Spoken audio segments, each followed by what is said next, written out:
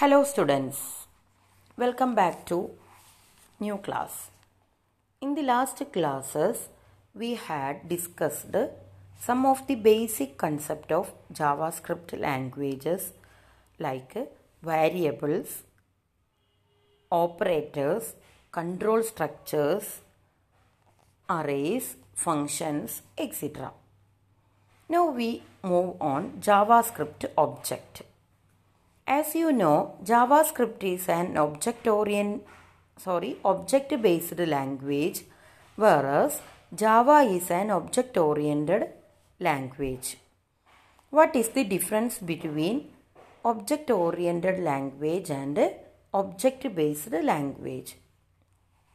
As all of you know about the OOP concept, in your Java class, you well studied the OOP concept. What are the concepts? Classes, objects, encapsulation, inheritance, polymorphism, message passing, etc. are the OOP concept. In every object-oriented language, all the features are supported. Java support all the features including inheritance and polymorphism.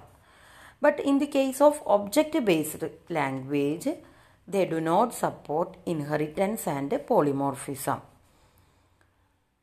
JavaScript is one of the example of object-based language. Another language which support object-based language is VB. VB is another object-based language. Object-based language support objects and encapsulation.